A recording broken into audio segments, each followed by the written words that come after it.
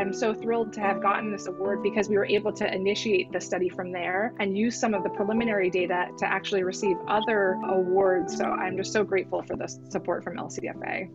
Advances in lung cancer treatments over the last few years have made it possible to live with lung cancer for years after diagnosis. Those advances are the result of the grit, determination, and passion of so many people working to make lung cancer a thing of the past. I'm Diane Mulligan. And I'm Sarah Beatty. In this episode of the Hope with Answers Living with Lung Cancer podcast, you'll hear why LCFA's mission is funding grants for young researchers. Plus, listen in on a conversation with LCFA board member and Hollywood producer Marta Kaufman and LCFA's young investigators about how this grant funding affects their work.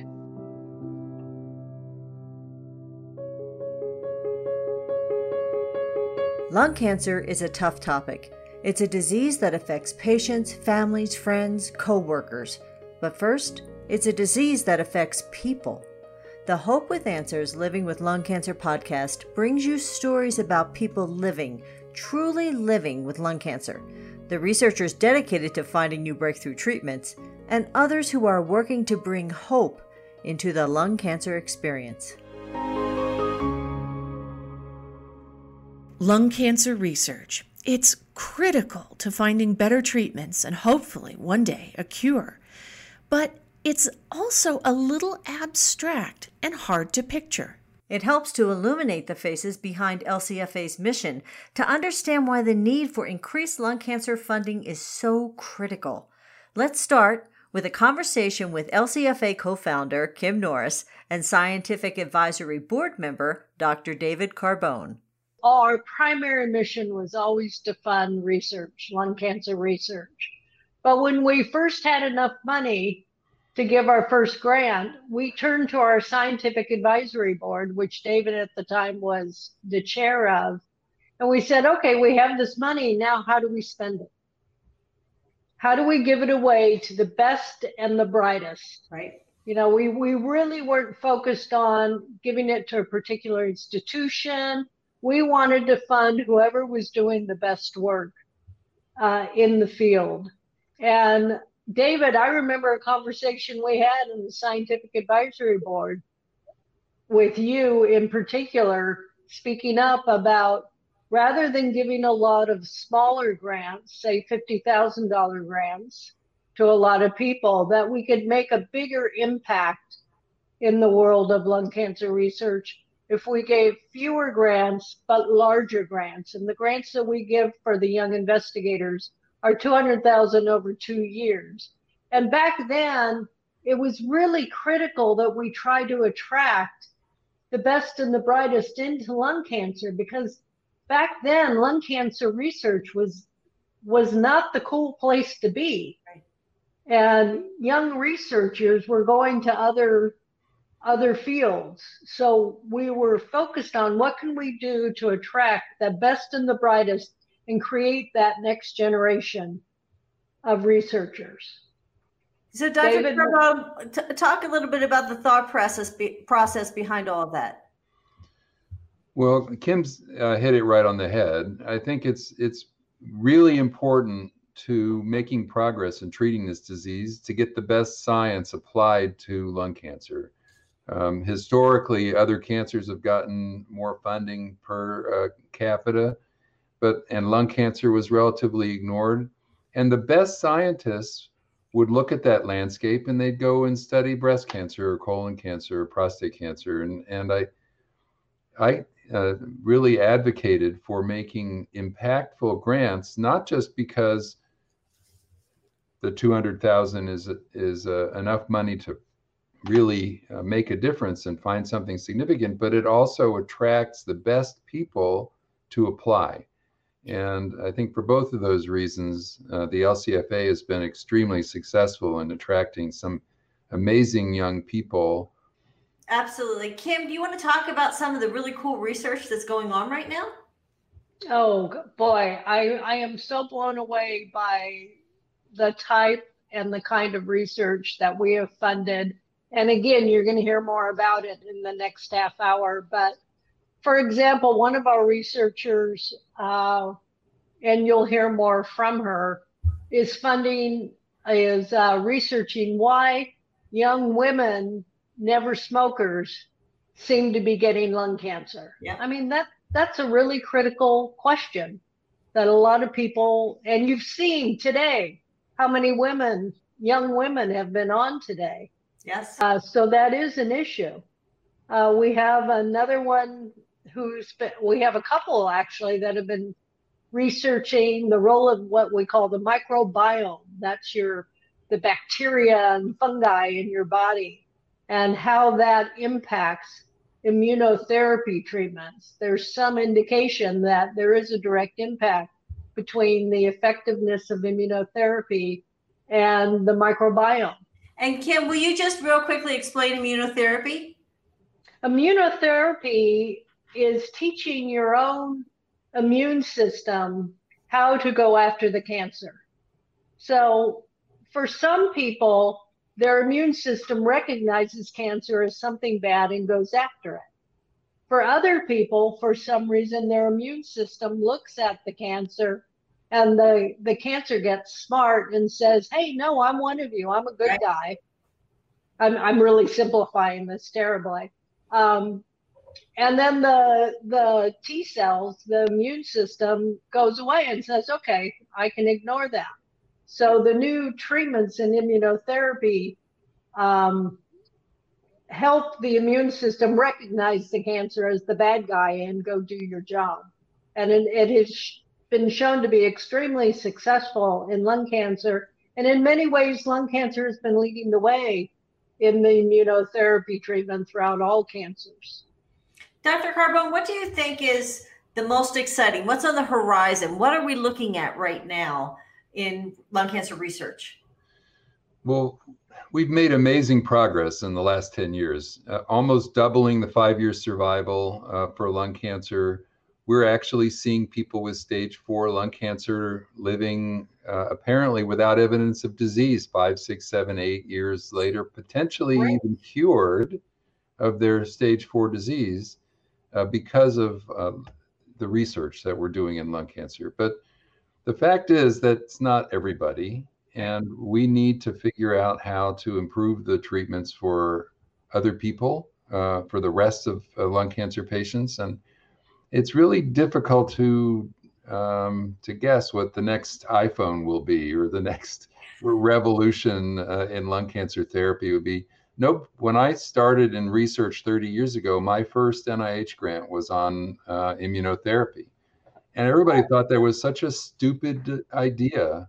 You know, immunotherapy of lung cancer it was completely ridiculous. And so I think there was only one grant in the study section, so they had to give it to me.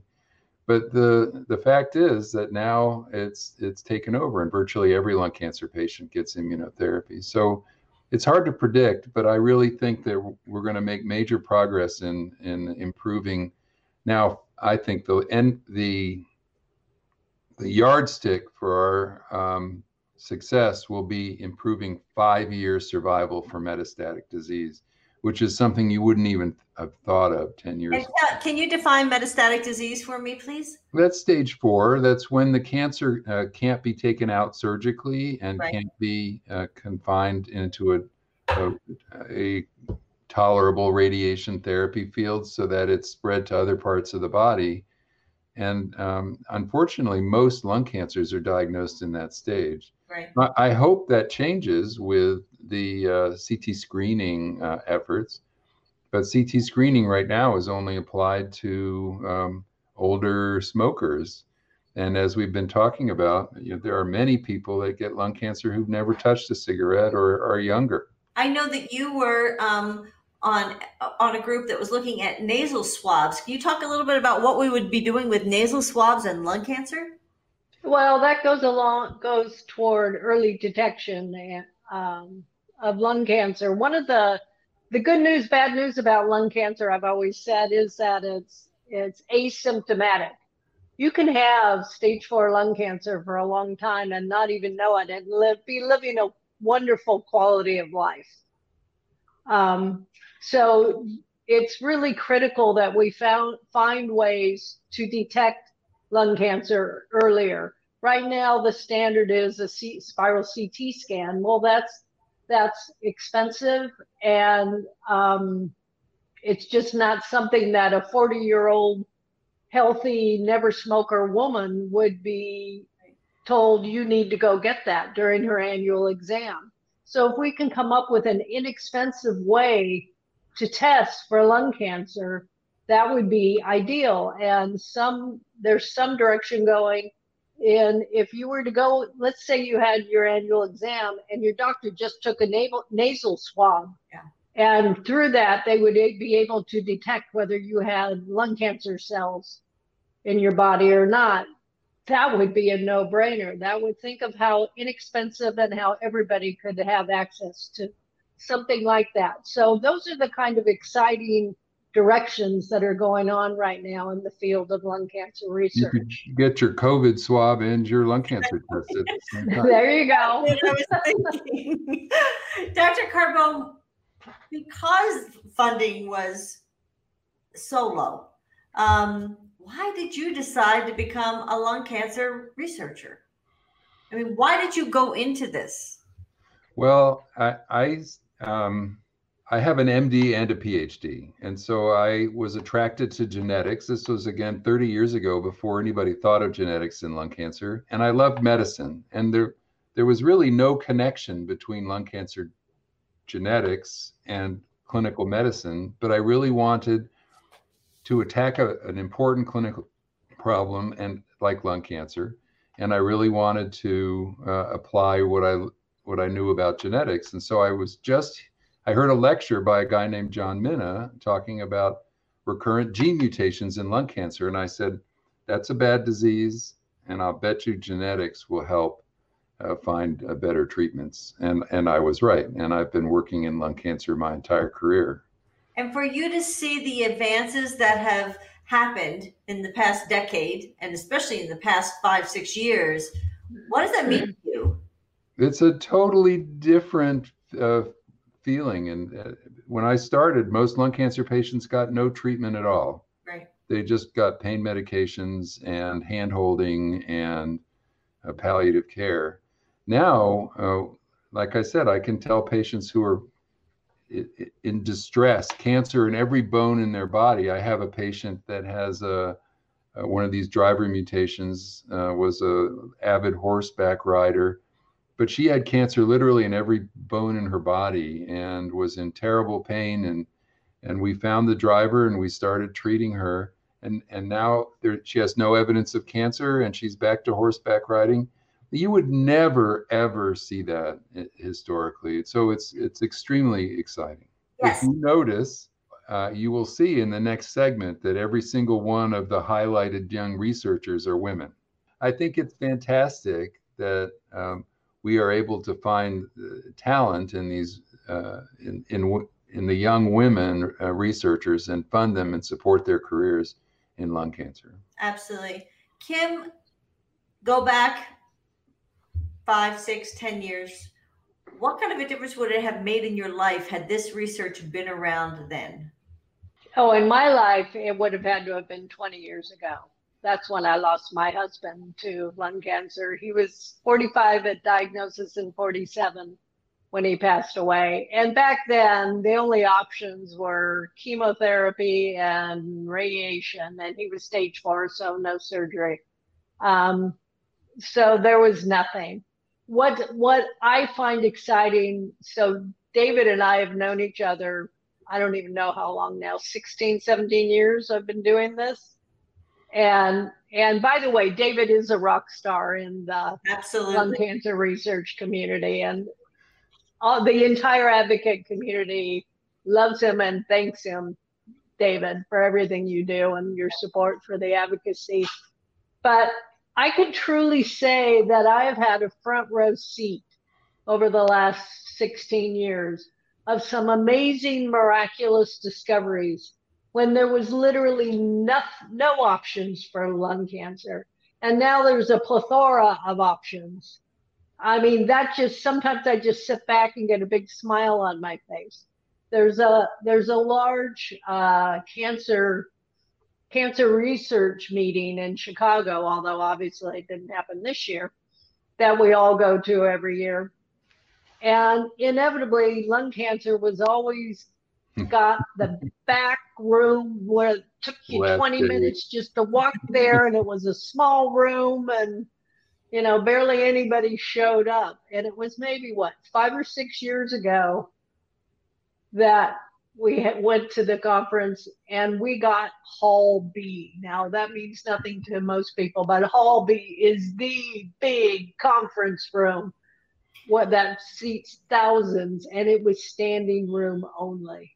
And I just sat back and went, yes, yeah, we've arrived. Absolutely. And that is totally due to the hard work of people like the Carbones and the people you're going to see in the interview that we funded. And to you. To you, right? Dr. Carbone, isn't that true? Absolutely. Well, the type of science, let me just interject one thing, is that research has been going on for a long time. But the thing that's changed recently is research. In the old days for cancer, we used to scrape fungus off of rocks and grind up tree bark to try to find things that you put on cells in culture that would kill them. Now it's precision science. We understand what makes cancers tick, and we target that specifically. So what works amazingly in one patient won't work at all in another, and we understand to a large degree exactly why that is. And that's the kind of science that LCFA is funding, understanding these Achilles heels, the specific mechanisms that drive cancers that can be targeted in a smart way. So how many biomarkers are there at this point, and how many have treatment? A lot. I don't know, I forget how many are in the NCCN guidelines. It's something like 8, but there are many more that we are discovering. And you probably won't find genetic targets in everyone, even if you saw every gene. It's just that some lung cancers are driven by these drivers, and some are driven by immune escape, and some are driven by other things. And so I think we've made major progress in genetically targeted therapies. We're making progress with targeting one pathway in the immune system, but the immune system is complex. There's dozens of pathways, and I think there will be targets and mechanisms that we can't imagine right now that'll be uncovered by future research to apply to more and more patients. And how important is that? Especially so many of our interviews today talked about either they've been on 1, 2, or 3 different types of therapies. That Tabitha, I think, said, I look at this as I'm a frog jumping from lily pad to lily pad. And I thought that was a great analogy, because they're waiting because the cancer is so smart. And we had another one of our speakers who explained what it's like. Ivy talked about what it's like to have scanxiety, because every 3 months she's got to go in, and then I don't care if it's 15 minutes. If you have to go in and wait to find out, am I still healthy or is it back? Yeah. Man, that has to really grind on you. Yeah. Well, I'm a cancer survivor myself, and so I totally understand that. And not only have we discovered targets and drugs for those targets, but we've discovered better drugs for those targets as time's gone on. For ALK targeting, we start out with crizotinib, but it doesn't get into the brain, and many people relapse in the brain. And now alectinib gets into the brain, and other ALK targeting drugs. So we're doing better and better at discovering these drugs, but still, like you described, we're not curing these people in general. That if they live long enough, the cancer will eventually outsmart the drug.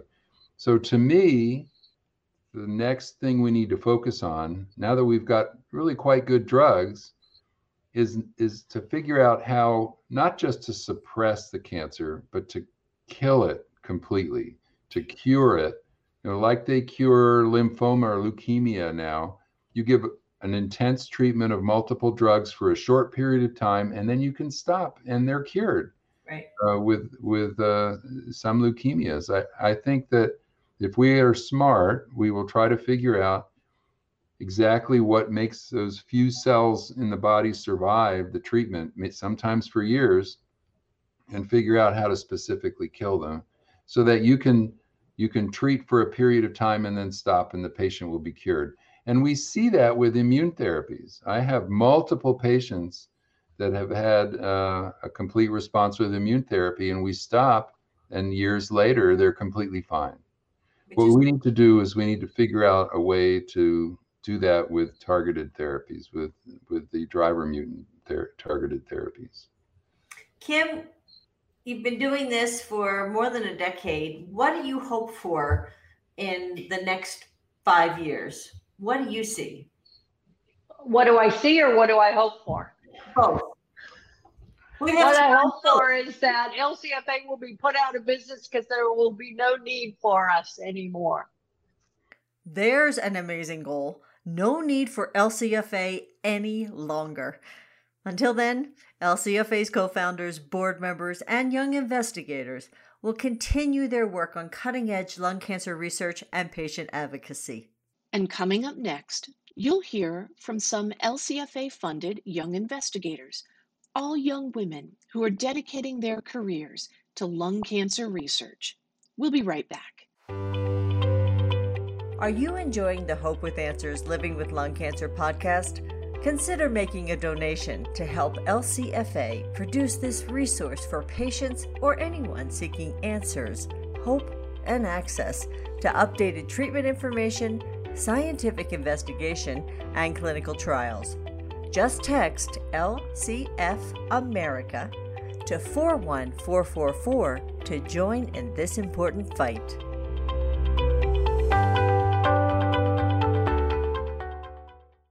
As you just heard, LCFA targets funding for early stage research so that the young investigators can gather the initial data they need to apply for larger and more extensive grants. To find out more about why these grants are so important, let's listen into a fascinating conversation between LCFA board member and Hollywood producer Marta Kauffman and some of LCFA's young investigators.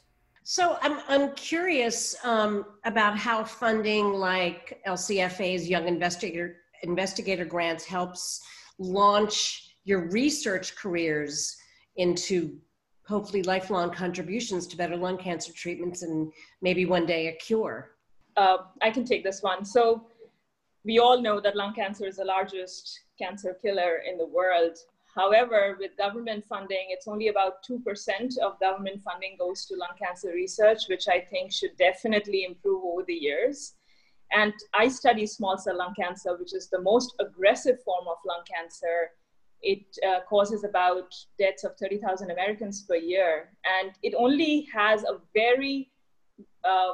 it's very underfunded. Let me just say that. So organizations like LCFA and their funding has really helped me. I want to study how I can reactivate the immune system in small cell lung cancer and how that can make immunotherapy better, which is not doing so well for small cell lung cancer patients. So this initial funding will help me get some key data that I then need to prove my hypothesis, to build upon that and help clinicians who are in the clinic to design their clinical trials better, because the biomarkers and the therapies that I show in my preclinical models will help the clinicians guide their clinical trials. So I think these initial funding will really go a long way personally in my career, in my research, in getting those key initial data that will then, upon which I can build bigger projects, better projects, which unfortunately may not be funded otherwise from our conventional government funding system. So I'm really thankful to LCFA for having these Young Investigator Award system. Can I piggyback on that and say, with respect to federal funding, what you don't realize until you start writing federal grants is that from the time you write it to the time it gets funded, maybe, and about the National Cancer Institute funding cutoff is 8th percentile, around 8th percentile. So it means 8 out of 100 grants get funded. So not only is the funding line very low, but it also takes at least a year from the time you submit a grant to the time it's reviewed, to the time it's reviewed again. So I think funding from organizations like LCFA helps us to build critical foundations to advance our work while we're also broadening our grant repertoire with federal grants. And so foundation grants from LCFA and federal grants are absolutely complementary and could not do without either one of them. I agree. I think funding is, and receiving a grant is kind of the first, it's the first rung on your career ladder. It's what gets you started. It's your foundation. And it's not just your foundation to doing your work, but it also opens up access to a group of investigators, such as the people who are on the call today, who become your network and who become people who you can sound ideas off and actually bolster your career forward. So while writing manuscripts, looking after patients, writing trials, these are all essential parts of our job. Funding is kind of the silent foundation on which all of that is based, and without which none of us would actually have a career with longevity. So I think thank you so much to LCFA for all the support, and particularly for supporting young investigators, because it's people like us who find it the most difficult to get started. And this is the time that I think funding is potentially the most critical. Yeah, and I can just add on, I mean, I believe, I have to go back and double check, but I believe my LCFA Young Investigator Research Award was actually the first grant that I got when I started my position here at the Hutch, the first foundation grant. And it's for this project where we're sequencing lung tumors from women who have never smoked that participated in the Women's Health Initiative. And it grew out of a really serendipitous interaction when I arrived at the Hutch and met Garnet Anderson, who's the PI of the Women's Health Initiative. And we realized what a resource this could be for lung cancer research that hadn't really fully been tapped into for that use. And so I got super excited, oh yeah, we're going to sequence all these cases and we're going to learn all these new things about lung cancer. And then, you start thinking, well, shoot, how am I going to fund this? And sequencing gets really expensive really quickly. And the NIH does not want to pay for a lot of sequencing. They want you to magically have the data and then make some biological insights that you're then going to follow up on and form hypotheses to validate. And so I started writing like crazy, and I am so thrilled to have gotten this award from the LCFA because we were able to initiate the study from there and use some of the preliminary data to actually receive other awards, one internally and one other foundation award, to finally get the full amount needed to sequence all of these women's tumors. So I'm just so grateful for the support from LCFA. These conversations are so important to understand why LCFA, its founders, board members, scientific advisory board, young investigators, and patient advocates work so hard to help LCFA carry out its mission. Thank you to everyone who participated in this podcast.